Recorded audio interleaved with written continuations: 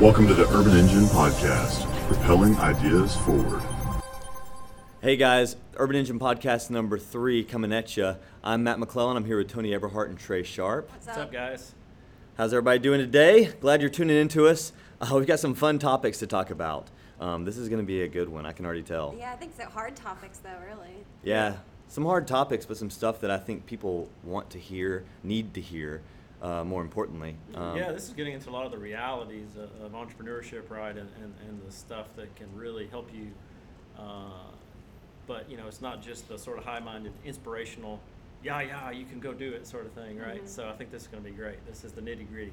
Yeah, I do like the reality side and kind of peeling back the layers to show what goes on underneath. How do people feel? What it's really like. What it's really like going through it, because, you know, again, we were just talking about, you know, that social media perception. Everybody thinks that everything's perfect, you know, and you look in on a business and you're like, man, that guy is just crushing it. And deep down, he wants to go jump off a bridge, you know, right. Because he's having a hard time with it, even if the business is doing well, right? Yeah.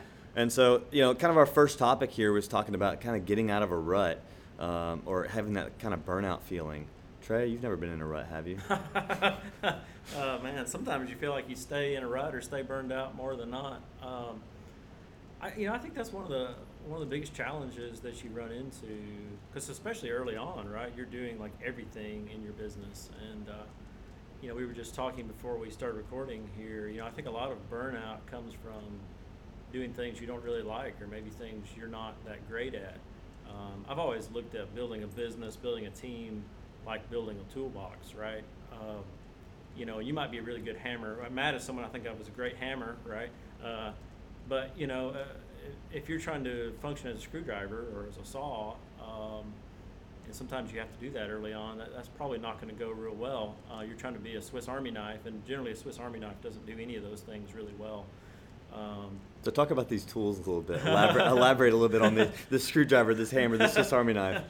Well, you know, just everybody's got different skill sets, and we all have things that come naturally to us that we enjoy doing, right? So, if, you know, a hammer driving something into the wood, you know, it comes really naturally to it. A screwdriver turning something comes really naturally to it. You know, could you use a hammer to turn a screw? Maybe you could like angle it and like put the claw in there and turn the screw, or if you're trying to cut a piece of wood, maybe you can just like break it somehow with the hammer, you know, but it's not going to be nearly as efficient as having, in the case of people that like to do those types of tasks. Like, you know, maybe you're the visionary and you like building a business, coming up with new ideas, but there's a ton of people out there that are really they really love executing and operational stuff, you know, and making sure the trains are running on time, not deciding where the trains are going to go, for example. Mm-hmm. Or maybe, you know, you're the great visionary for putting together some sort of app idea, but somebody else is really more suited to build it, right? So anyway, I really feel like when you're doing the things that you're not really built to do, you know, it puts you in a lot more likely state to burn out, because you're doing stuff you don't like. And if you're doing something you're not good at, you probably don't like it. You know, and all that changes when you can start to kind of change that team structure. What about you, Matt? You're a hard driving guy. You know, you've got a very a business that's doing a lot of things every day, right? You know, you've got teams out there that you're trying to manage. How do you deal with burnout?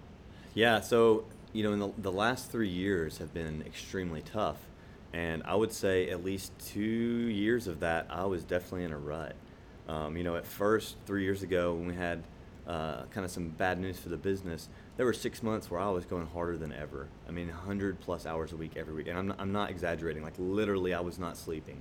I mean, I was so driven to fix things that I was just in it every single day.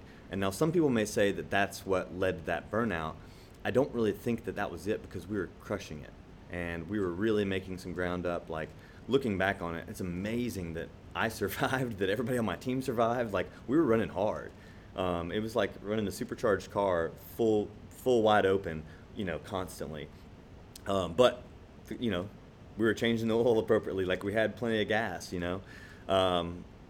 But after that fact, somehow I got into this rut of doing all these menial tasks that I don't like. out of necessity, right? Like I was trying to cut costs. I was trying to get things done faster. I didn't really know who I could trust at the time, so I was getting things done. Like it had to be done, and I had to be the guy to do it.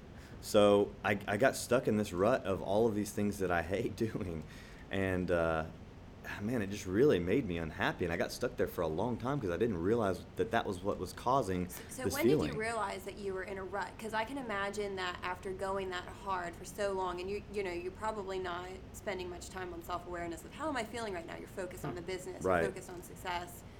When did you realize that there had been a shift from you just being in it to, all right, I'm feeling a little bogged down? I would say obviously you typically start to examine things when they're not doing as well anymore, right? And I think that that's when I realized how I felt on top of everything else. It was like things aren't going as well anymore. I feel like garbage. I don't feel like I'm doing anything meaningful. But more or less, I just kind of copped that term that gets tossed around so often, burnout. And there were other people around me in social situations that were burning out too. And so, yeah, it's just really easy to adopt that and go, yeah, I'm just burned out. Like, I just need to figure out how to not be burned out. And, I'm in burnout. Like, everybody just tosses around this stupid word. And, like, when I was listening to most recently one of Grant Cardone's books, he was talking about, he didn't think burnout was a real thing. He feels like it's a term that people who don't get it put on other people. And I think that there's some truth to that because, it's not like my body was just giving out and like I was done with the business and like I should just go give up and lay in a corner. Like that's what I feel like the term burnout, kind of describes and defines for people, or what people who don't have any idea what that's really like when they put that on you. That's how they feel that you feel, right? Does that make sense? Yeah. And so, but looking at it, it's really just one of those things where you're just doing things you don't like anymore, Yeah. and you're not in the meat of it. Like everybody has those things that make them happy. Everybody has responsibilities that they don't like to do, right? I hate mailing things or doing paperwork. Yeah. Like I hate it. I'm really bad at it. Like you could literally hand me the accountant all the time gives me checks ready to sign, postage are already on it, and like I'll like sign it or like stick it over here. Next thing I know, I forgot to mail it because I'm just terrible at mailing things. And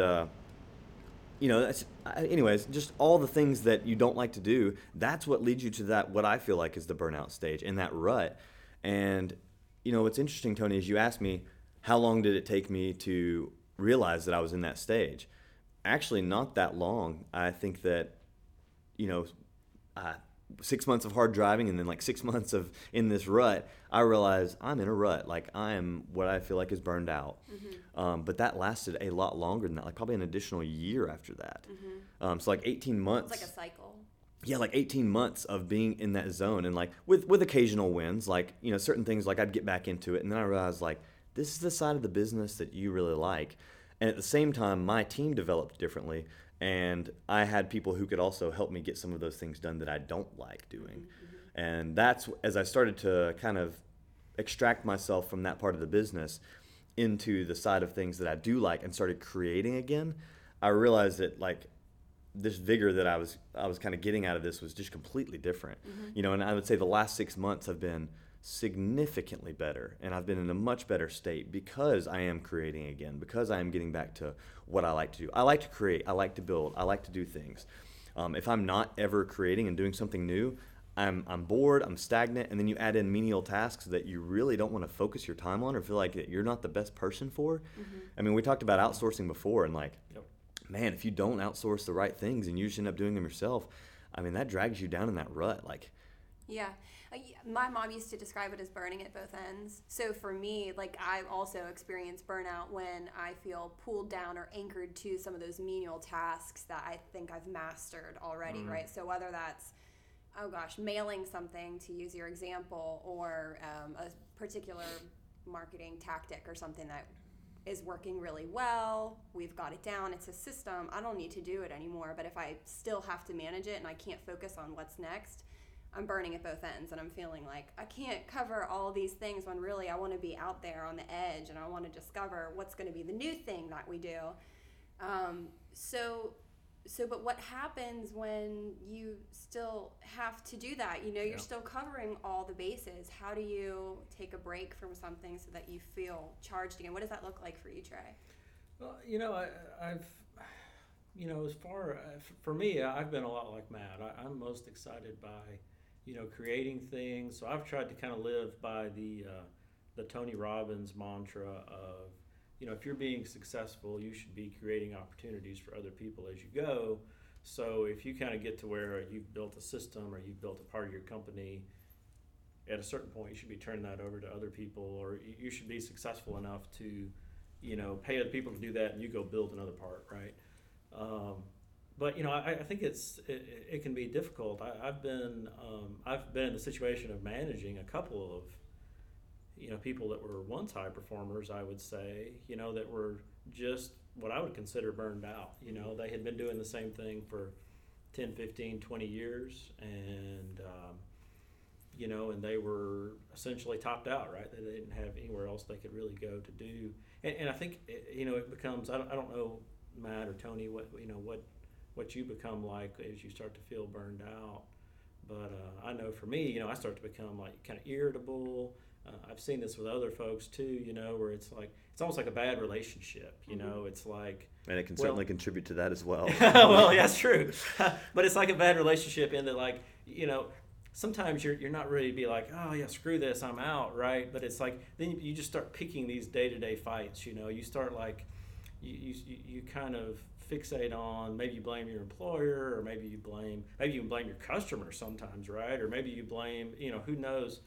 But a lot of times we don't really sit back and be like, oh, well, I should just get the hell out of this situation. You kind of start to externalize that blame onto someone else, and then that can become really negative, right? Because now you can start to be irritable with people. You can start to like pick fights and do stuff that's like not even in your character. And at that point, it's like, you got to do something else. You got to find some outlet that satisfies you, or like if you're topped out and you're in a dead end position in your company, man, you got to find some outlet or something. Another thing I've heard Tony Robbins talk about is that as people, we have to feel like we're making progress, right? Mm-hmm. And it sounds like a common component of burnout. Man, I live by that. It's when you feel like you're just going through the motions every day, and 10 years from now is going to be the same as today. And I think a big part of getting out of that burnout is to at least feel like in some part of your life you're making progress. Everybody's got these stupid Instagram taglines of like what represents them, or like whatever in the description. And mine's motivate, inspire, accomplish. And that accomplish part is so big for me. Like I tell people all the time that I have to be achieving or I'm not happy, and I think that goes for everybody. And it's hard to achieve all the time. But man, like you said, if you're not making progress, man, like that's that key to feeling alive there. And I think everybody. No one wants to run on a treadmill. For some people, it might not be their career. For some people, it might be the gym, or it might be I don't know, their band, or like catching a bigger fish, or whatever it is, right? Like literally, like maybe they're into fishing, right. Or lowering their handicap. It might not be their career for everybody, but I think all of us we've got to feel like we're making progress in something. And if you ever get to that point where you don't feel like you're making progress anymore, you need to get into something that you can feel. Well, yeah, Trey, you actually brought up a good point too, right? And I think that what you talked about, it maybe isn't work for everyone, and of course the three of us sitting here, right? Like we all are very driven by what we're able to accomplish professionally. This is an entrepreneurial-based podcast, yeah. So yeah. But for a lot of folks, it maybe isn't about work, and like maybe it is about fish, or it's about I don't even know what else, but. Get some achievement in an Xbox game. You've got to know why. Like you've got to know why you're in it to begin with. And I think that if you have that solid foundation of understanding, we talk about this a lot. If you have that solid foundation for yourself of understanding what it is that's driving you and what you want to accomplish, is it dollars in the bank? Is it building something? We talked last week about the building something for your children, or for the next person who's going to come in behind you. But that can really pull you out of that rut, is being able to say, this is what's driving me. I've gotten away from that a little bit because I've been bogged down in the monotony of trying to do all the little things. It's time to get back to what really this is about for me. Yeah, and having those checks and balances can be a great thing there too. Like obviously your spouse, would let you know, like, hey Trey, you're being an asshole. Like, what is going on? And that's when you might click for you and be like, I'm in kind of a rut right now and I'm taking it out on everybody else. There's actually been a number of times where I think that's so important to have a spouse or best friend or something. There's been a number of times where, Claire has been like, hey, you just don't, seem like yourself or whatever. And even I haven't realized that something's going on. But then I start talking about or just trying to figure out why I'm acting that way. And then I figure it out. Yeah. Right? Yeah. Mm-hmm. So I think that's so important. Man. Yeah, and also, and and even employees that can give you that check too. Totally. I think it came to the point where like scheduling was bogging me down for multiple reasons. Like one, I didn't have a good pulse on like what shifts people like to work because I wasn't managing them directly. My managers were, and at the same time, I was getting these things where like someone wants off in 2 days that they didn't request off for, they didn't follow procedure, and I'm like, sorry, you're not getting it. Like I'm gonna prove a point here, and it was ruffling people's feathers. I was ruffled from the get-go because I didn't like the schedule. I wasn't getting it out on time, and then the manager's like, hey Matt, we can handle the schedule, and I'm like, absolutely, please do that. Like, and it's been so much better. And then they've also seen where this guy wants off next week, and like, hey man, you didn't put in your request, like. You got to have it in on time if you want me to accommodate that for you. I'll accommodate you this time because I can, but next time, no promises. And it solved a lot of those issues that were popping up, whereas I was just getting irritable, which is then further inflaming the team, and it's not good for anybody involved. But you kind of touched on a, a big part of that, like what helps get you out of those ruts, and like what kind of inspires you. We were talking before the podcast that a lot of times where if I'm posting like something leadership material wise or motivational wise, like a lot of times it's not because I just want to put that persona off for people that like this is who I am. It's a lot of times it's for me because I need that check or I need that motivation or inspiration at that time. I would say the majority of the time, and I think it's a good message to share. But that's where I've been searching through trying to find something to like get me back on the right track because I do realize I'm off track. I do need to focus my mindset. So it sounds too, and we didn't talk about this, but it sounds like if you have some awareness around being in a rut, is it almost instinctual for you to go out and try to research things or inspiration or look to someone that you respect for their success and learn from them? Like, do you seek out those quotes or those blog posts or are you looking for that connection from somebody who's like, oh, what did they do to get out of rut? Sometimes yes. It's not always situational like that. A lot of times too though, I've just already surrounded myself with good material. Like some of the people that I follow on Instagram, for example, there's a lot of good things on a daily basis, both faith-based and also entrepreneurial-based, to where I see these messages on a daily basis. It really helps to keep me back in focus, or it may just happen to strike me right on that day where I need it most, and I see that message pop up, and I'm like, man, couldn't have been better timing.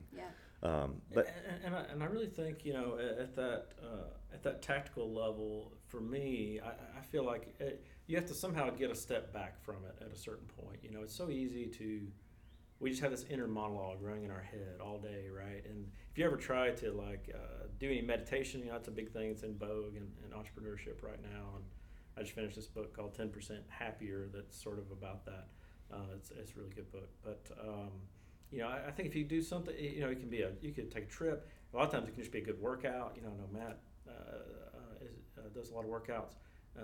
But I think it's so easy. Like when you're in it, a lot of times you can't see the forest for the trees. I mean, it's a cliche, right? But when you're just in the trenches mentally every day, that's so accurate. And then if you ever can take a step back from it, like stop being the thoughts and kind of start to watch the thoughts, you kind of realize like, okay, maybe I'm overreacting to this, right? Or maybe I'm, or you just can get some clarity of like, oh, well, I'm stuck in here and I'm miserable, but oh, there's a door right over there. I just got to, walk out the door or whatever. But it's just there's something, and I don't know the best way to do it for everybody. It's probably different for everybody. Whether it's, go take a trip somewhere and be alone. Whether it's maybe it's go with friends and talk about it. Maybe it's meditation. Maybe it's workout. Maybe it's other stuff. But try to find a way to take a step back from being in the heated fire of the thoughts. And I think sometimes too, you don't even have to approach the situation directly on. Like sometimes I've just asked like Trey or Brandon to coffee or lunch, and like we had lunch and we didn't really discuss my issues at hand, but just like talking with them, hearing what's going on in their life, like that was enough to kind of get me back in the right mindset. Because I think that when you do get in that rut too, you almost have a theft by comparison of everyone else. And so sometimes it's good to sit down with Trey and, for him to be like, yeah, man, I'm having a hard time right now with this, this, and this, but, I'm also doing this. This is going really well. And when you think about it, you're like, oh, yeah, that's right. Everybody has struggles. Yeah. And it kind of fortifies that, again, that you're human, For sure. I'm a big fan of sharing your struggle. That's something that in my head I think about all the time. I mean, because we're all just searching for connection. It's so hard too, especially for folks who are in that startup stage where like it has to be going great. Yeah. Right? So even if like the house is on fire, like to the rest of the world, everything is great. It's going so awesome. Lots of growth. And that's probably the biggest trap of social media today, right? Because like none of us are going to go to social media and just be like, post something that makes us look horrible, or if you do, people are like, oh, that person's whining or something, right? Like, why are they doing that? Or you worry about being perceived that way. Yeah, totally. But so you see all this, everybody's like posting, their couples selfies, and they're doing all this great stuff, and everybody's talking about how great their business is and all this kind of stuff, and you feel like you're connecting with these people. You feel like you're hearing what's going on in their lives when you go look at your Facebook feed or whatever. But when if you just went to lunch with that person, like Matt was talking about, then they're like, oh man, I'm really struggling with this right now. I'm really having a hard time at work, or I'm having a hard time at home, or whatever. And then you kind of get the real connection, and then you're like, oh yeah, it's not this idealized version that I see on Instagram and Facebook. That other people, even these people I really look up to, right? Like they've got big struggles too. Mm-hmm. And I think actually that kind of segues into one of our other topics here on like wanting to quit, and because I do think that, sometimes the best way of getting out of those ruts has been to talk to somebody who's maybe not even in entrepreneurship yet, but wanted to pick my brain about something and ask me to coffee or lunch or beer or whatever. And, we start talking about something, and then, they actually pull me out of my own thing and like, wow, that's incredible that you've done that, because I never take that time to really look at what I've accomplished. I've kind of been told in the past, like, don't ever forget how you got there, right? But we so often forget how we get there, and then also what we've accomplished. Like, I don't weigh it on a daily basis and be like, heck yeah, Matt, look at that. Like, in fact, I don't do that ever. And so when someone does actually pull you out of your own head and like, man, that's actually pretty impressive. Yeah, and you take a step back and you look at yourself, and then you end up inspiring yourself. Strangely. Yeah, I mean, that's the power of staying humble to a certain extent too. I'm a big fan of that as well. It's just you can build things up in your head so much and keep raising the bar for yourself. But if you just take every day one at a time and stay humble and just stay Matt, stay Tony, stay Trey, or whoever. Listeners, insert your name. Yeah, that's a really good point. It ties back into what we were talking about earlier about our desire for progress, right? It's like our greatest strength as a species, because that's where all the progress comes from, but it's also like our greatest source of misery, right? Because like you're always thinking about what's that next goal I want to hit, what's that next metric, what's that next achievement, and so you're always focused on that, and you're beating yourself up. Why haven't I got that yet? Oh man, maybe I'm not going to get it. And then you take that step back, like Matt was just talking about, and you're like, oh yeah, I did do all this other awesome stuff that got me to this point.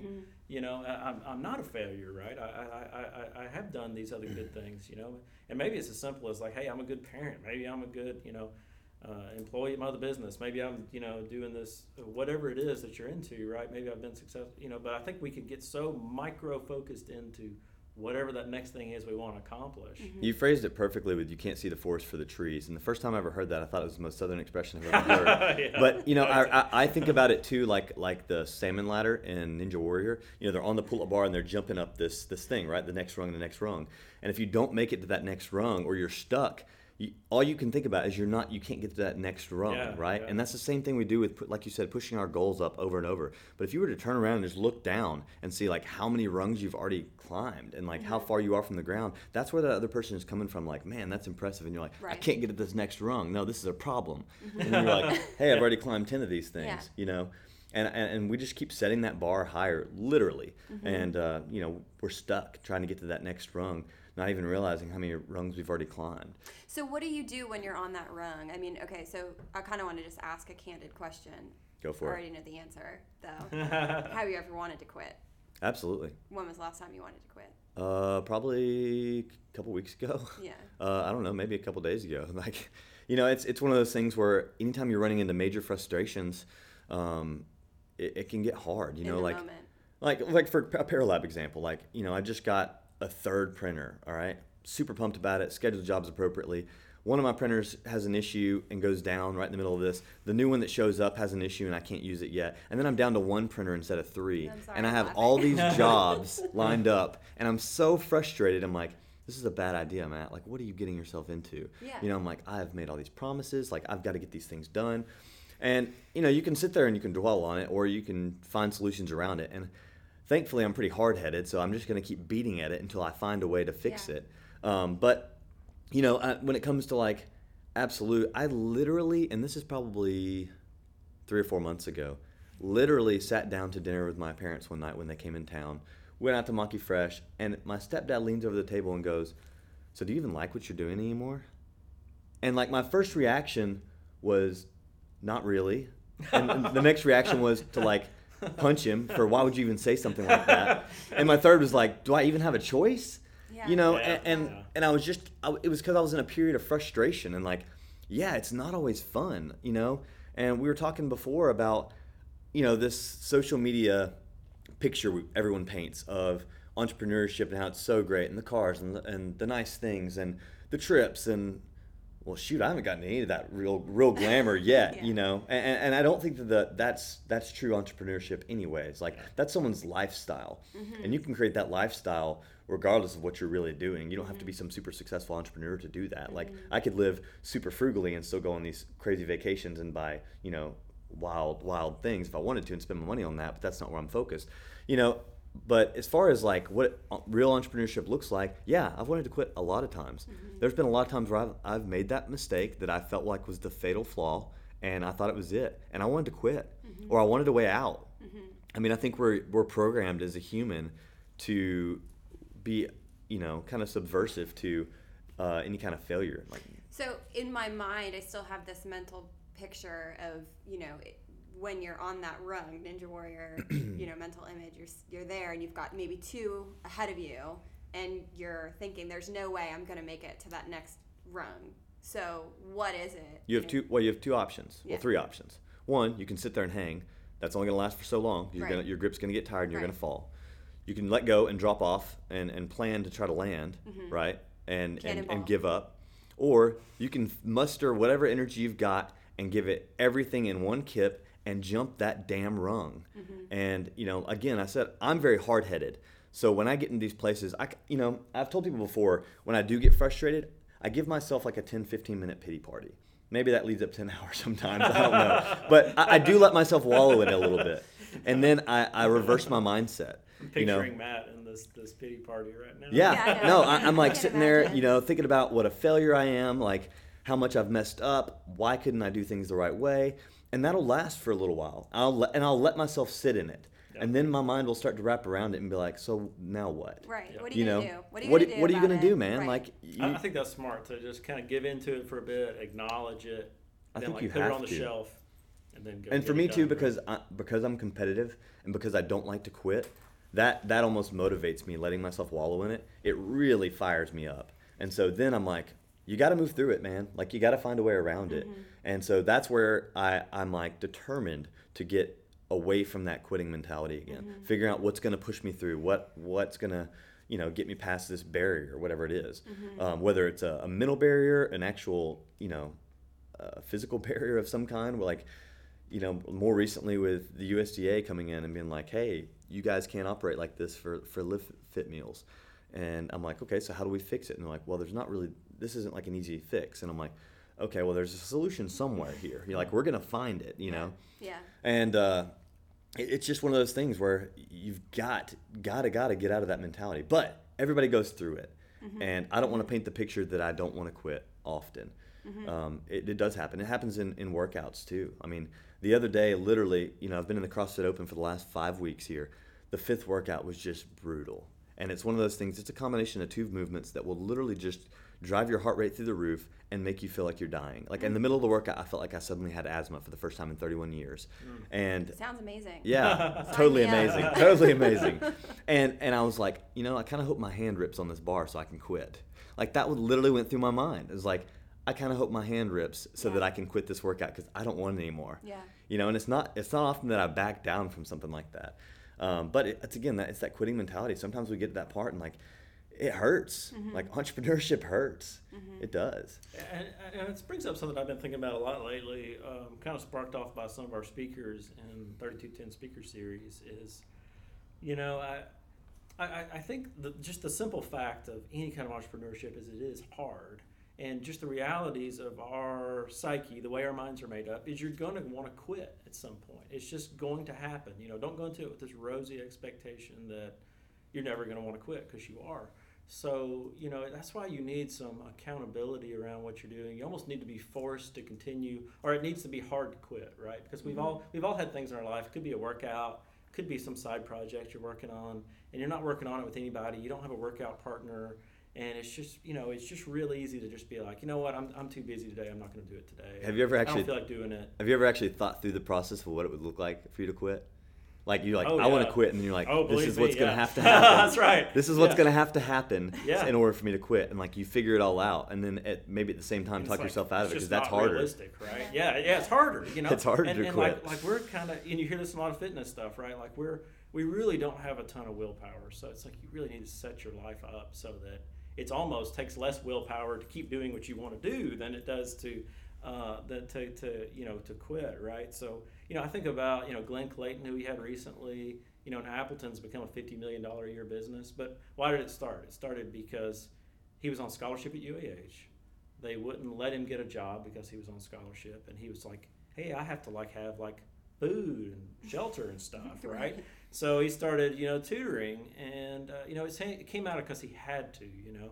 Amanda Howard, right? She, you know, her and her husband were cooped up in her parents' house, and you know they didn't have the money to go put a down payment on their own place. She had to go out and figure out how to sell some homes and make some money. Or like Matt Landers, Covalence, they had raised millions of dollars from Microsoft.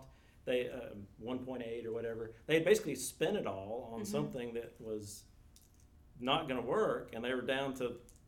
They had basically no money left, and they were like, we have to find something that actually works now. It'll actually make some money. You have no other alternative. Yeah. So, or you just have to, you know, you have to have this tremendous failure and let investors down and all that kind of stuff. So, you know, I think there's really something to be said of if you really want to build a business or you really want to create something successful, like, you know, there's the old story of the Roman, the Roman captain that landed his legion or whatever, and he burned the boats behind them, and they captured the island. I can't remember which island it was, but man, that's the most clear-cut picture of failure is not an option that I've ever seen. Yeah, that's right. But I think there's really something to that. You land and you're like, hey, we're taking this island, or there's no way back. You know, and I mean, I don't think you want to just be totally foolish and throw in all your money and totally bankrupt your whole life if something fails. But make it hard on yourself. Hey, however, to quit. If it's something you really want to do, make it hard on yourself to quit. Right? But Elon Musk is one who's literally done that, right? That's true. That's very true. Came in his last dollars, and then I think even borrowed after his last dollars with failing business, and just we have no other option than to make it work. Yeah, that's right. And I think that is one of the best ways to come out of quitting is that, if you did get into it in the first place, you know that there's a route for growth or an opportunity there. And while you may get bottled up in that corner of quit, you know that you've got to get out of that corner and that you can get out of that corner. You just may not want to admit it at first or think that it's possible in that state of mind. So once you kind of get out of that state of mind, or you get in that fight or flight mentality, and I literally named a company that because that was the situation I got into 3 years ago. It was fight or flight. It was either quit, bail, bankruptcy, or fight out of this. And that's the mentality you have to adopt. When an animal gets attacked, that's why they call it that fight or flight response, right? Because they have two options: die, literally, or fight and try to live and keep going. And so it's the same thing with entrepreneurship. You've got to get that fight or flight mentality when you get to that quitting spot and know that you can't. Maybe it's because you don't want to let your employees down. Maybe it's because you don't want to let your investors down, your family, whoever else. But at the end of the day, you started with a mission. And so if you have a true why of some kind, then I feel like that's going to be the guiding North Star over anything is that why. And you're going to realize that when you're in that quitting mentality. And even though you might work through all the different ways on how you can quit or how you could make it feasible or exit, that's going to be what's going to bring you back out of it. Yeah, and it also makes me think too, of course we talk a lot about entrepreneurship, but if there are listeners that are not yet entrepreneurs or you're employed, that why is very much the same for anybody regardless of the position, their employment position that they're in. I was talking with a friend who was trying to consider moving on from their current position for an employer to something new. And she was talking with her manager about it, and he said, have you accomplished in this position what you said you were going to do? What is it here that you wanted to accomplish in your current role, and have you accomplished it? Because if you have, it probably is time to move on. But if you haven't, what can you say for yourself? So again, just having that clear distinction of why you're doing something and what it is you're trying to accomplish, I think is really important for pulling yourself out of that quitting. And that's a really good point. And there might be some times where, hey, it is time to change a course on something or whatever. But, I think you really want to ask yourself, what does my end game look like, right? Like, hey, if I am in some position and there's literally nowhere to go up, do I still want to be doing this 20 years from now? Right.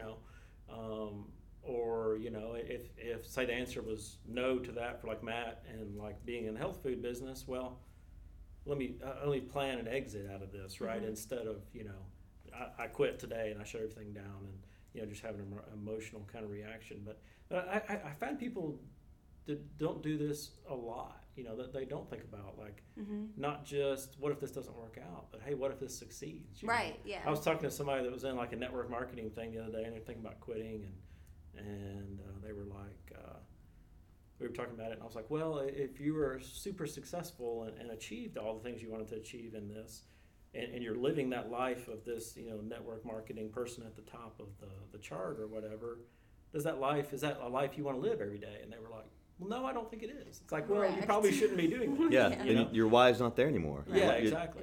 You don't have that North Star. And I think and sometimes our why changes along the way, and then maybe it is. But that day to day, we all have that day to day like gut of like, oh man, I just this is hard. I don't know if I can do this tomorrow and all that kind of stuff.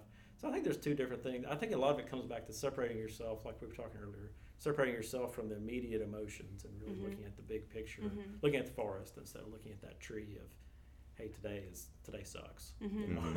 Yeah, and surrounding yourself by people that you can allow yourself to be vulnerable around and share your struggle. And again, the social media, man, is like kryptonite whenever you get into one of those positions where you're feeling like, I just want to throw the towel in, because very rarely are you going to pull up social media and see somebody like on a boat with like their fabulous spouse or whatever, and being like, that really fires me up. Good for them. So consequentially, yesterday I saw Andy Frisella post that he's like, I'm going to keep going with this chip on my shoulder. And he's like, the other day we were looking at this property, and I said, yeah, I'm going to put my helicopter pad right there. And my friend said, who do you think you are? And he's like, and that just kind of stuck with me. And so, it was eating at me through the day. And like later I just messaged him. I was like, you know what? I'm going to get that helicopter. I don't even really want a helicopter, but now I'm going to get it. Because you get that chip on your shoulder and you're like, fine, if someone tells me I can't do it, then I'm going to do it. And so sometimes like that's definitely one way I'm motivated too. Like if you tell me I can't. And so sometimes me telling myself that I can't, it's that good check of like, what do you mean you can't? Like you have to prove to yourself that you can. Yeah. And especially someone else. Like, man, I wish that every time I felt like I was needed to quit or wanted to quit, that someone would be like, yeah, you probably can't do it anyways, because I promise you I would pop out with fire every single time,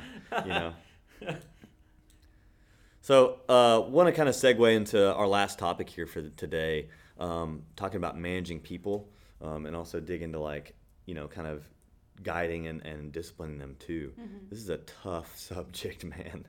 Like it probably took me, out of the 9 years I've been doing this, I bet I failed for eight and a half of them. It's tough, but I think it's the biggest multiplier or divider or whatever you want to call it. It's the biggest positive or negative thing you're going to do for any organization, right? Because your people, each one of your people are going to make 1,000 little decisions every day that are going to be positive or negative for your company, and those are going to compound to the good or the bad over time. So you have to work so hard to. And man, I made so many mistakes on hiring, managing, all that kind of stuff. I was, fortunate or unfortunate to, be hiring and managing people and firing people and all that at like 22, something like that. So, I started out like way too optimistic about people and be like, oh man, this person's gonna be awesome. Trust right? everybody. Yeah. Oh yeah. And but I think there was a Steve Jobs quote, right, that said something like, you think getting the right person in a position is going to be like 10% better than the wrong person, but it's actually like 1,000x better than the wrong person, because you're going to lead people and you're going to manage people as the organization's head or as the entrepreneur, but those folks they're going to make decisions about what how quickly to respond to that email, or to go start an email campaign of their own, or to even be at their desk, or are they out back playing Clash of Clans on their iPhone or whatever. There's all these little decisions, and you can't I think early on a lot of us feel like, oh, I can kind of be in there and like manage every step of the way, right? And for me, I've just never figured out how to do that. For me, it's always been about get the best people you can, point them in a direction. And there's certainly organizations who work differently, right? Like, I don't know, McDonald's or something. It's like everything is all scripted out, and it's almost interchangeable parts. The people are, but I think most of the kind of businesses most of us are trying to build are, it's very heavily driven by your employees' thoughts and actions and all that sort of stuff. So do you feel like you have any past employees that you're like, man, I did a really bad job there? Like, they might hate me, actually. Oh yeah, I'm sure. Yeah, I'm sure. And I've and I've been the type that is, as soon as I've decided, I've learned to, as soon as you get that feeling in the pit of your stomach that somebody shouldn't be there.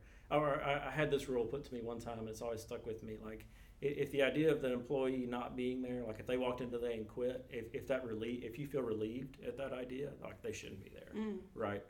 And I was like, that is probably a really good rule of thumb. But do you have any that you feel like maybe were good people, but you just led incorrectly? Oh yeah. I think there were certainly some that I probably didn't. It was really, I just wasn't honest enough with them as we went along. I think that's one of the biggest things is to, in any kind of relationship really, is to be honest as you go along. Like, hey, you ought to be doing better here, you ought to be doing better there, or like you're doing well here, but this.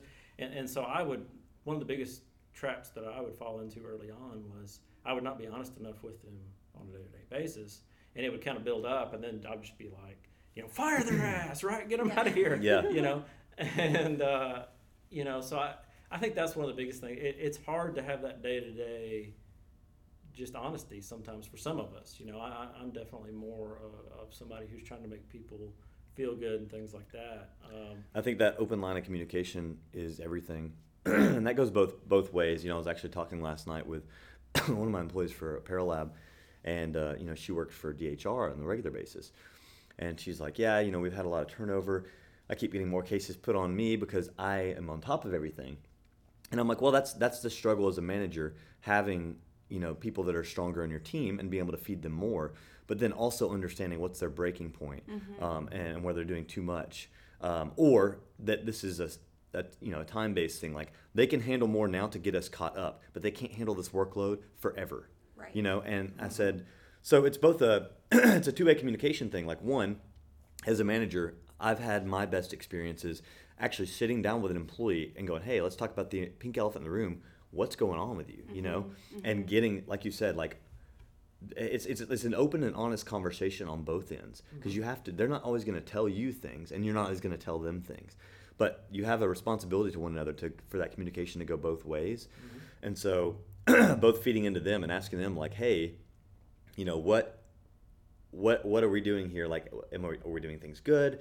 Can we do things better? And asking for yourself for some approval. But then they also need to tell you, hey, this is what I need, or this is what's going on for me. Because as much as she may take on this extra case right now and be able to handle it for a time being, if they keep doing this, she's going to get in a position where she's going to crumble because she's going to have so much of a workload. But if she's open and honest with her manager too, and says like, hey, I'm happy to do this. Like, I get it. We're understaffed right now, and I'll work my tail off to manage these cases to my best ability. but if I had this workload all the time, it would break me. And so I think that in the hiring process, or just along the way, talking to your people and saying, hey, I need feedback too. Yeah, like totally. please give me feedback. Like it's a great manager principle, I think, to ask for feedback openly. But you can't do this at the employee meeting in front of all the employees because no one's going to do it. Yeah, that's right. But personally, one-on-one, like letting them know, hey, I really do want you to give me some feedback here. Like, let me know how you're feeling. Let me know if we're putting too much on you. And if you've got the right people in place, they're not just going to cry wolf and say, it's too much, right? Yeah, it's hard to build businesses, even if like all the facts were known, right? It would still be hard. So it becomes impossible if one side is keeping from the other relevant information about, performance or things that are happening or not happening. That's one of the biggest problems in big organizations, right? Is information gets kind of distorted as it goes through layers of people.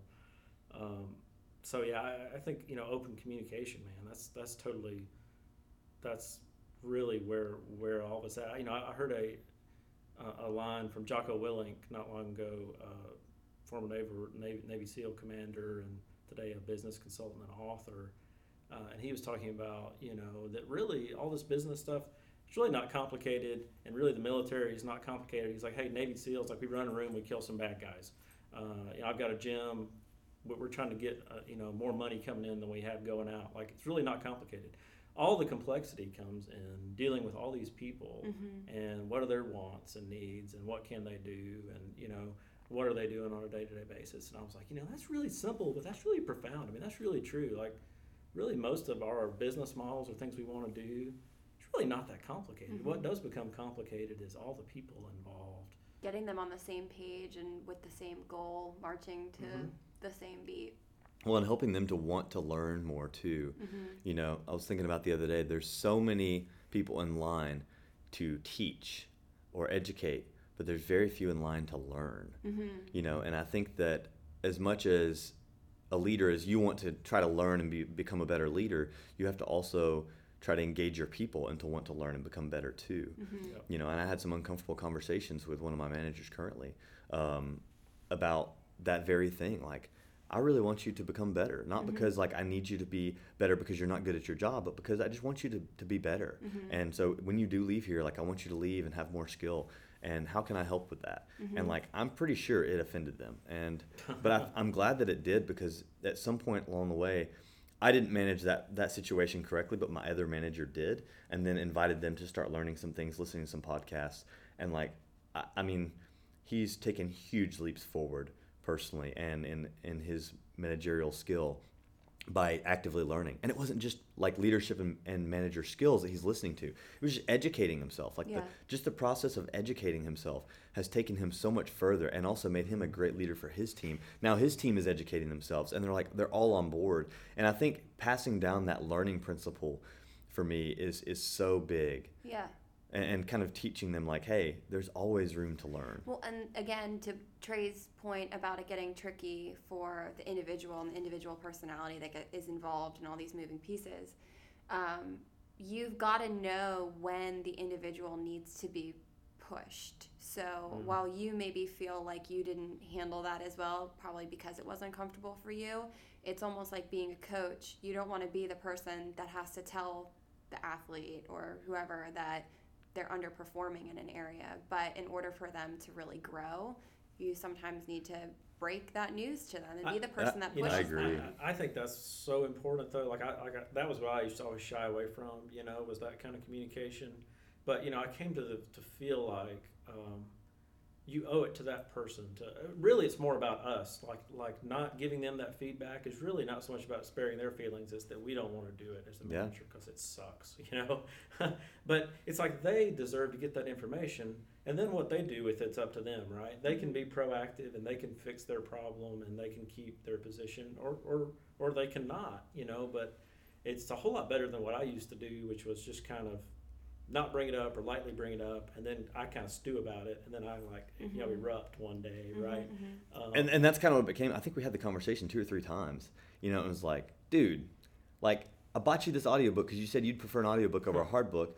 What are you doing here? You haven't even downloaded it yet, And it was like, how can I get you to want to learn these things? Like well, how do we break this or like fix it? Is there a certain amount of time allotted here? Like, do I need to pay you for 30 minutes in the morning to listen to this thing? Like, what does it look like? How can I motivate you here? And I didn't know how, but then one of their peers says, hey, I think you'll love this. Like, it was about training. And they're like, listen to this podcast.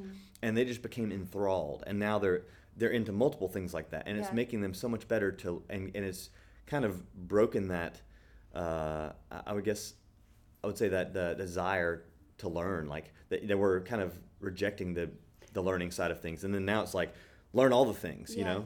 And I think that's great. And so just getting some momentum, but I'm fine with confrontation. Like I'm really okay to walk into an awkward situation now, though I may not be pumped about it, I'm going to do it. Right. You know, but the problem is too, Tony, that I push all the time. Like you say, you compare it to being a coach. Like if you trained with me, you would see how much I push everybody. Now, myself included, but, you know, and some people react differently than others. And that's where, as a manager, I would like for us to talk about understanding different people's personalities, because some people do react really well to that push, and maybe they're that competitive nature, and they're like, all right, well, fine, I'm going to overdo this then. And the other people may shut down. Well, it's figuring out how to push, like where the levers are. You're and right. like, you know, and what you were talking about too that I find fascinating with the retail environment, which still has a very traditional setup in terms of hierarchy of you've got an owner, president, operator, and then you've got management, and then you've got your staff, right? So that's very hierarchical whenever you think about that. But you're describing how you push people and how you were able to meet your goal of getting everybody in the learning process is so flat. And it reminds me of what Andy Stoll from the Kauffman Foundation had to say about if you are in the business of hierarchies, get out, because you're about to become antiquated. So even in what could be considered the most traditional hierarchy situation for a business, you've still managed to find a way to really flatten that out, where it worked best to have a peer say, Matt is being like real difficult about this, I get it, but dude, it's a good book, right? It's just flattening it out, and then the ripple effect is that you've got a staff that wants to do that too, because the people in the middle have, you know, spread that out. So I just find that fascinating. I'm glad you shared that. Well, and you know, even down to, you know, probably one of our part-time employees who works probably the least, you know, because she's in the middle of grad school. You know, she's also brought some education to the table to help teach the other team. And like, I do like to pull from some of the other people's strengths, and like if they're very good at a thing, like she's very good at herbal and natural supplements. She has a plethora of knowledge, you know, and her having shared that with the team too and educating them, it also gives a push from a different direction. And I think that's good. But you did hit on a very interesting point there of like everybody is, you know, reacts to being pushed in a different way. But I would say that most of us only know how to push in one certain way. It's true. You know, because another one of the coaches at the gym that I go to, again, he pushes probably harder than I push, and he pushes in a very certain way. A lot of people react really well to that. A lot of people respect him, so they also listen to that. Some people, it just shuts them down.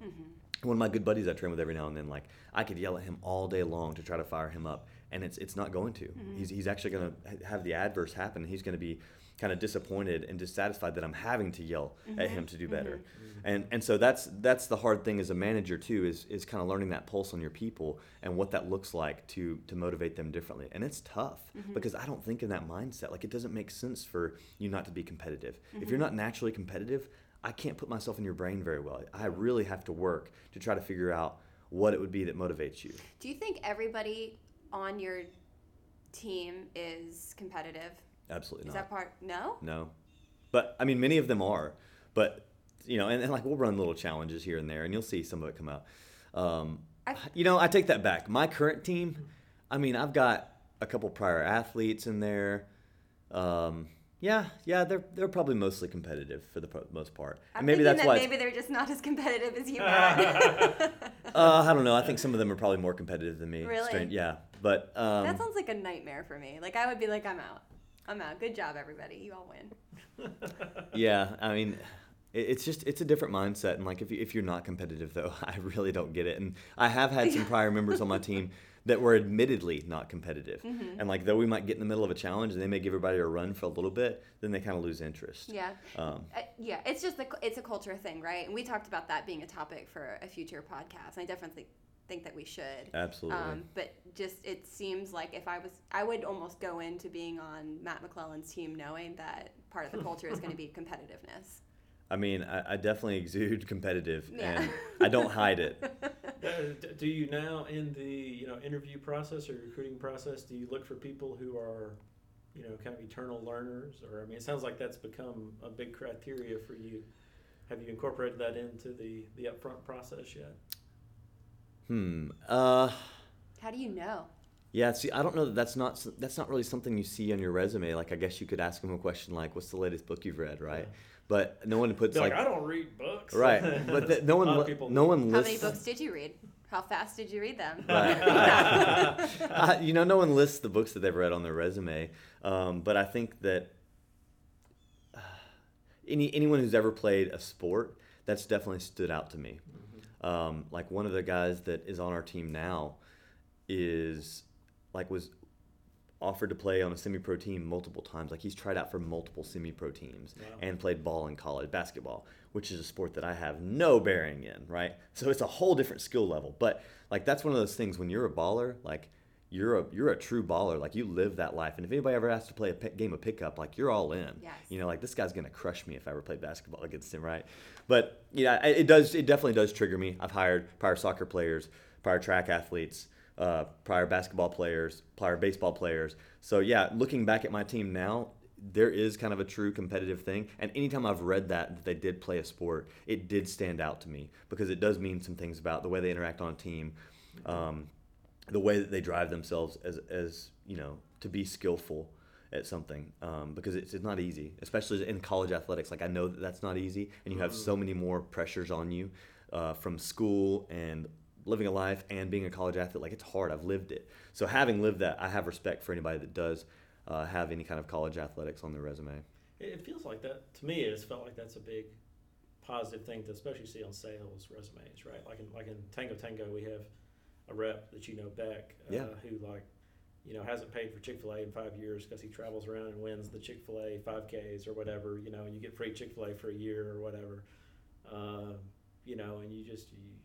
you definitely do that. That definitely is a positive, especially in something like sales, where it's like, hey, you got to get it done. You got to get it done by this date. Like, it has to happen. Or and folks that have that competitive fire, it's like, well, and before they're going to go find a way to do it, right? And if they have to run into that wall 10 times, they're going to run into it over and over until it breaks down. Yeah. And before he was in sales, he was running cross country with me, and he was competitive there. Yeah. So I think that competitive nature does drive through things, but it's not the only thing. Like, to getting a competitive person, they don't have to have always been that competitive person. I don't think either, because I've got, the prior manager I was talking about before. While I do feel like he is super competitive now, I feel like he was extremely humble coming in, and I don't. While he might have been mildly competitive, like, it wasn't just standing out. I did not see that on the forefront. And so, did you do anything to develop that in him or in the culture there? I don't think it's been as much me as the rest of the team. I mean, I'll take a back seat on that one. Like, they've done the good job at helping to harness that and challenge it. But it's funny now too, because even a lot of my team, especially the managers, now communicate really well with some of these brand owners and CEOs, because they're very active on social media. And so one of the brand owners gives him a hard time all the time about being tiny or not being as strong as him. And it's fun to see this little rivalry. But this jab back and forth, the fun, playful jabs back and forth, drives that competitive nature, and that will get that get someone riled up and bring it out of them. So while he might not have been extremely competitive from the get, initially in it, now those small jabs over time, like, my other manager would be like, oh, come on, man, it's all right, I can do more than you, and that it builds it a little bit. So that's been interesting. Mm-hmm.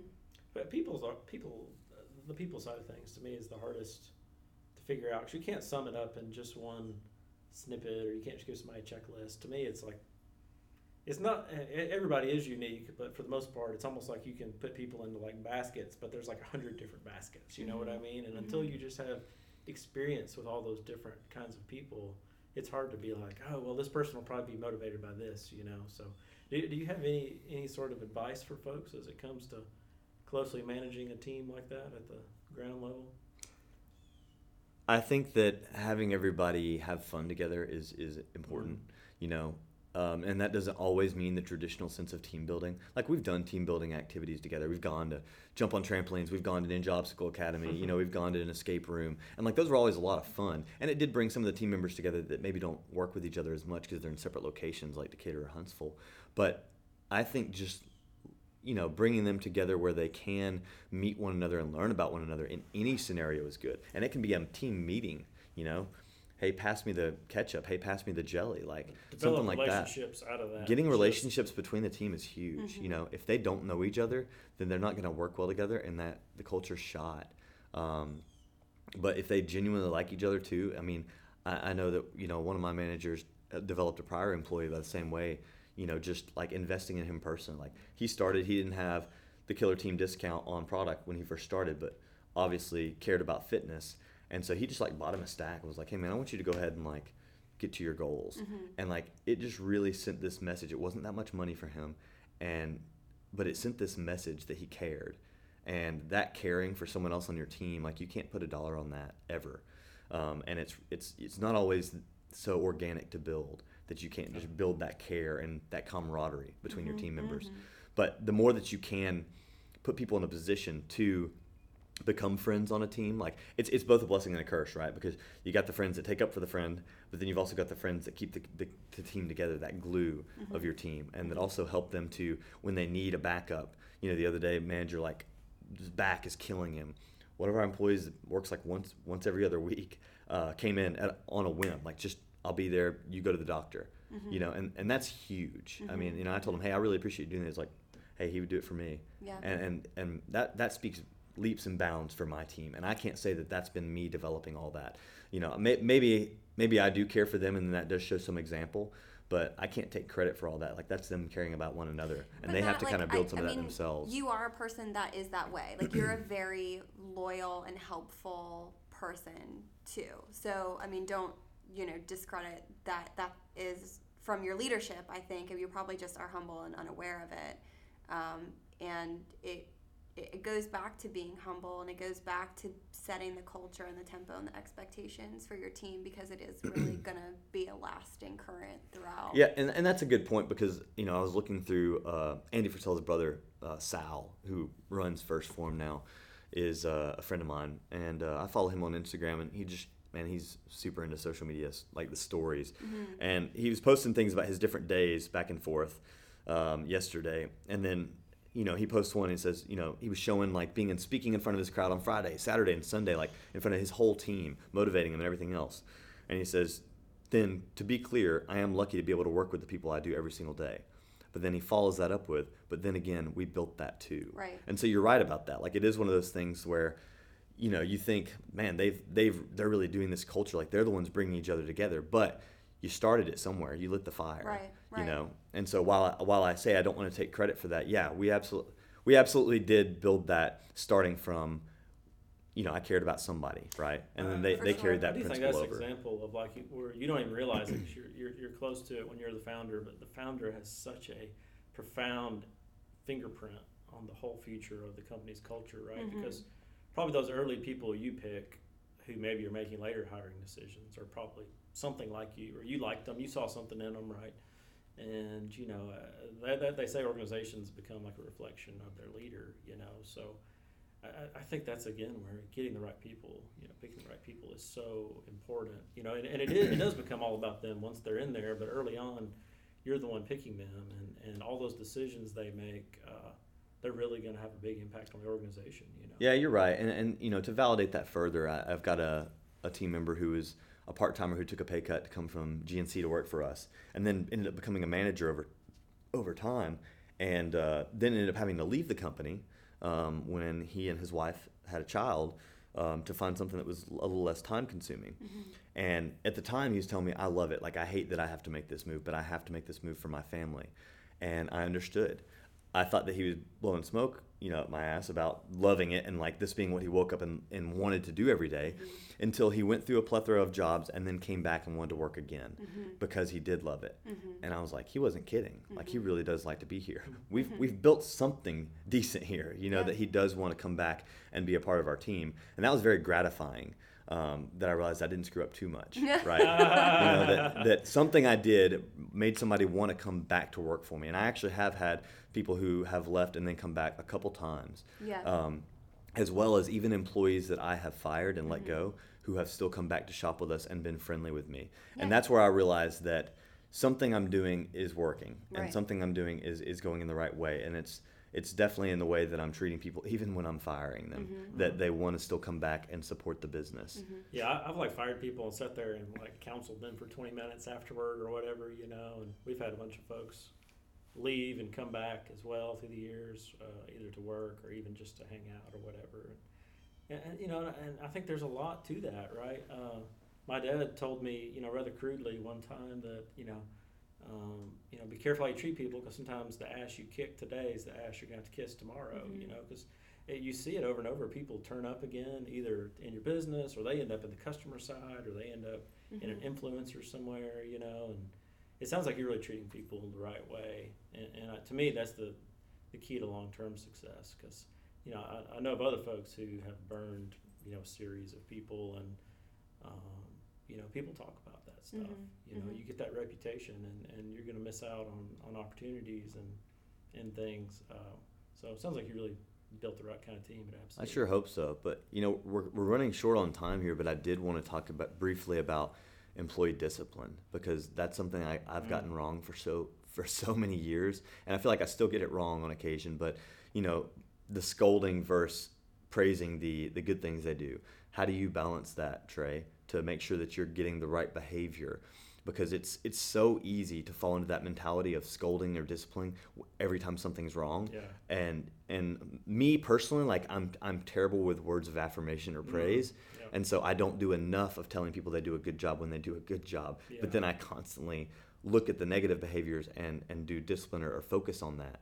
And it's not because I'm a negative person. That's just the way I operate, unfortunately. And so I'm trying to change that. So how do you handle, basically guiding people to do the right things and kind of disciplining when there is something wrong? Yeah, and I think that's probably where you and I work well together, Matt, because I've probably been the other way. I've probably been toward giving people a lot of words of affirmation, and it's harder for me to do the discipline. But I think, they're both critically important in getting that mix. You hear the old corny compliment sandwich thing, for like employee reviews or whatever, where like you're supposed to give them a compliment and then you tell them what they need to fix, and then you finish up with another compliment. It's corny and cheesy, but I do think, just like a lot of cliches, there's something to that. And I think a lot of this, it ties into so much else that we've talked about, the whole rung thing, right? Like it's very easy to take for granted all the stuff we have and all the stuff that's going right, and we fixate on the thing we wish were different, and I think that's a real easy thing to do with our employees, with our spouse, with our friends, right? It's real easy to be like, oh man, well, I wish they were doing this different, and like you get all bent out of shape about that, and you just get on their ass about it, and then you're not telling them, oh man, and you're not even thinking about sometimes all this awesome stuff that they do every day and how everything would fall apart if they weren't there or whatever. So, I think, it's something you want to try to be intentional about. I mean, a lot of this probably reveals my personality, but I think you want to just try to be intentional and be less reactionary, less emotional about, oh man, they just did this thing. I'm pissed off right now and I'm going to react. It's somebody actually told me one time, a long time ago, that was kind of an early mentor to me, had been a leader in a lot of organizations. He told me, that if you're angry about something and you're going to talk to an employee about it, go sleep on it and then talk to him about it the next day when you're not mad. One of my famous failures in employee discipline was years ago when I had a manager in Decatur, man, and he was a stud. Like, customers loved him. He's great at sales. Like, the store was doing extremely well. And I went in late one night. I can't remember what for. I go into the bathroom, and it's just like pee all over the toilet. Like, it was disgusting, like worse than gas station bathroom. And I took a picture of him and sent him this angry email at 11:30 at night. And his reaction to that the next day, I mean, I'll never forget it, because it was like, he was just so blown away and felt like he had done everything wrong when he was such a stud, and I was focusing on this menial thing. Yes, that needs to be fixed. Like, it's not okay. Right. But sending him that angry email at 11:30 at night was such a failure, because I wasn't sending the right message there. I wasn't telling him, hey man, we need to do better about making sure this stays clean for customers. Like, you care about your customers, they love you. Make sure that you're caring about their facilities that they use too. That would have been a better way to approach that. Instead, I send this angry email with pictures of this nasty toilet that just like completely catches him off guard and demotivates him the next day. Yeah. And that was just like, it was a hard check for me when I realized what I had done.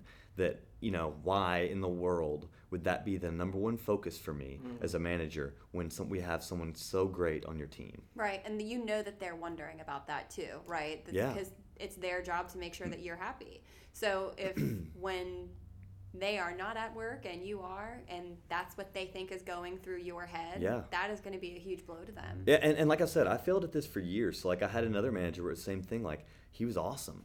I mean, he was awesome. Like, really cared about me and the business, cared about all his customers, did great. And every time I would come in, I would find something that was wrong and be like, hey, we got to fix this, this, and this. And I didn't realize that I was nitpicking. And it's just what I noticed. Like, I noticed things out of place.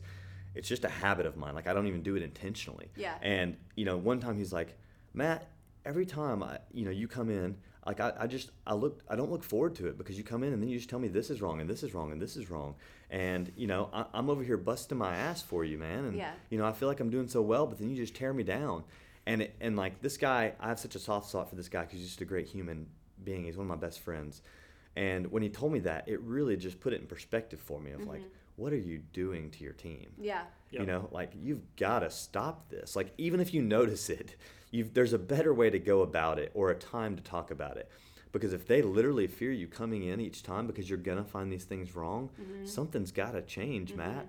Yeah, I grew up watching, my dad was very much that style. I grew up watching him do that. And I kind of came to feel like, that there's times where that little thing that we wish were different, it's almost not even worth correcting if it's going to cause some big morale problem. Or usually you can calm, if you just wait a bit and calm down, you can phrase it in a way, But man, especially like when I was under 30, certainly under 25, I could have quite a bad temper at times. And I just came to realize, Oh, I was an asshole. Very rarely do you get a better outcome by taking an action when you're pissed off. You know what I mean? There might be a time or two where maybe it makes you stand up for yourself or whatever. But generally speaking, you're going to make a worse decision. And you're going to come off worse. I had an admin that worked with me for a time that probably taught me the best lesson for any negative situation lifelong, and that was to respond, not to react. Yes. And ever since she's told that to me, like, it has stuck with me since that day. And I really try to examine my behavior when I'm making a knee-jerk reaction to something versus trying to respond to a situation. Like you said, the sleeping on it or sitting on it for a little while, figuring out a different way to approach it, going away for an hour, whatever it is, it's so much better than the reaction because you're not going to get the point across. You're not going to approach it the correct way. And more than likely, you're just going to inflame the situation. Yeah, and sometimes it doesn't even need inflamed. I mean, it's too when you see something that doesn't sit well with you, or you think an expectation isn't being met that you have.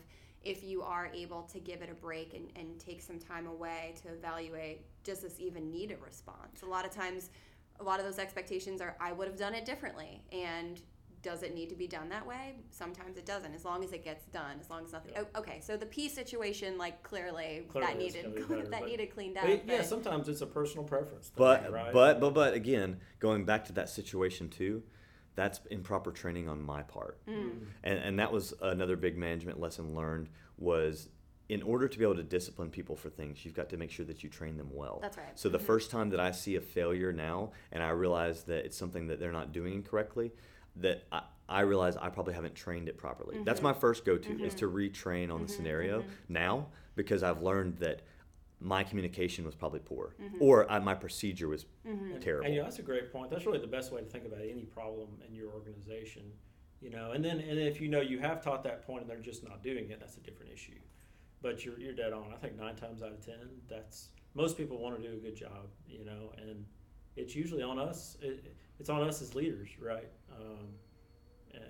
You have that training breakdown, and I think that's just a so much more healthy mindset for your organization of, hey, this was on me, I should have done better, I'm going to do something proactive and fix it going forward. That's so much better than just being like, you know what, this person's a dipshit and they don't need to be here pass anyway. the blame, pass the buck. It's Yeah. it's never the solution there. And another just famous failure, that same manager. Dipshit is such a good word. People don't use that word enough. I'm sorry. I really don't. Can we have a moment for dipshit? So this is that same manager that's now a great friend of mine, literally quit on me on the phone one time. Because I can't remember the situation specifics. I just remember I dug into him something and he said, you know what, Matt, I'm done. I quit. Come get the keys. And it really took me aback and was like, what did I just do? Yeah. And I drove out to Hartselle and I went and I sat down and talked with him. And I realized, again, just these massive personal failures as a manager that I kept digging into them. And just, it was the same situation. It was little praise, lots of critique. Mm-hmm. And that I really had to change that, because I'm sending the wrong messages, even though I was not intentionally sending the wrong messages. Like my goal is not to break people down or make them feel like they're doing a bad job. Mm-hmm. That was never my intent. Mm-hmm. But it's what was happening. Perception is reality. So if that's how they feel and that's how they perceive what I'm telling them, then that's what's going on, and I've got to fix it. Mm-hmm. And that's something that I've learned the hard way. Flying off the handle on somebody and on several people through the years, and you come to realize, like, there's some things, it's so easy for something to come out of your mouth. It just takes a quarter of a second for your brain to think it and it to come out. But there's some things that once you say them to somebody, you can't ever take them back. Mm-hmm. The relationship's never quite the same. Right. And so I think that's something that's another reason it's so beneficial to take a step back, disconnect from your emotions a little bit, respond, don't react. Right? Yeah. And I think too, Matt, for the general question of how do you adequately discipline and what works, just like anything in life, I think trying to remove the emotion from it, expectation setting, taking a step back and looking at what are the systems and processes that are in place that clearly communicate what those expectations are. Do they need to be tweaked to prevent this from happening again? And that helps manage some of the complexity that, Trey, you brought up around how someone is going to respond to it, or what how their personality is going to handle that. And it really doesn't become a person A, person B conversation. It's a, here are the facts. This is how we do that.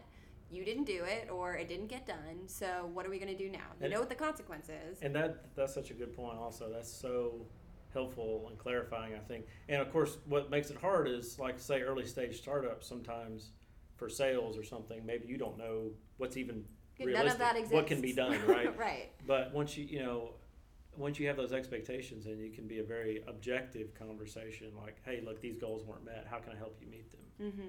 That's so much more productive place to be than, because it's very easy to kind of hire people and say, hey, I sort of want you to do this, and then they don't even really know what's expected of them. They don't know if they're doing a good job or not, right? For sure. Something that you mentioned a couple minutes ago too, Matt, just to kind of circle back and maybe close out today's podcast, is when you are finally able to take a step back and see some of those relationships that you've cultivated through what you've built, or you're able to take a step back and you're able to see, hey, we did meet those goals, or I can remember when my goal was so much lower.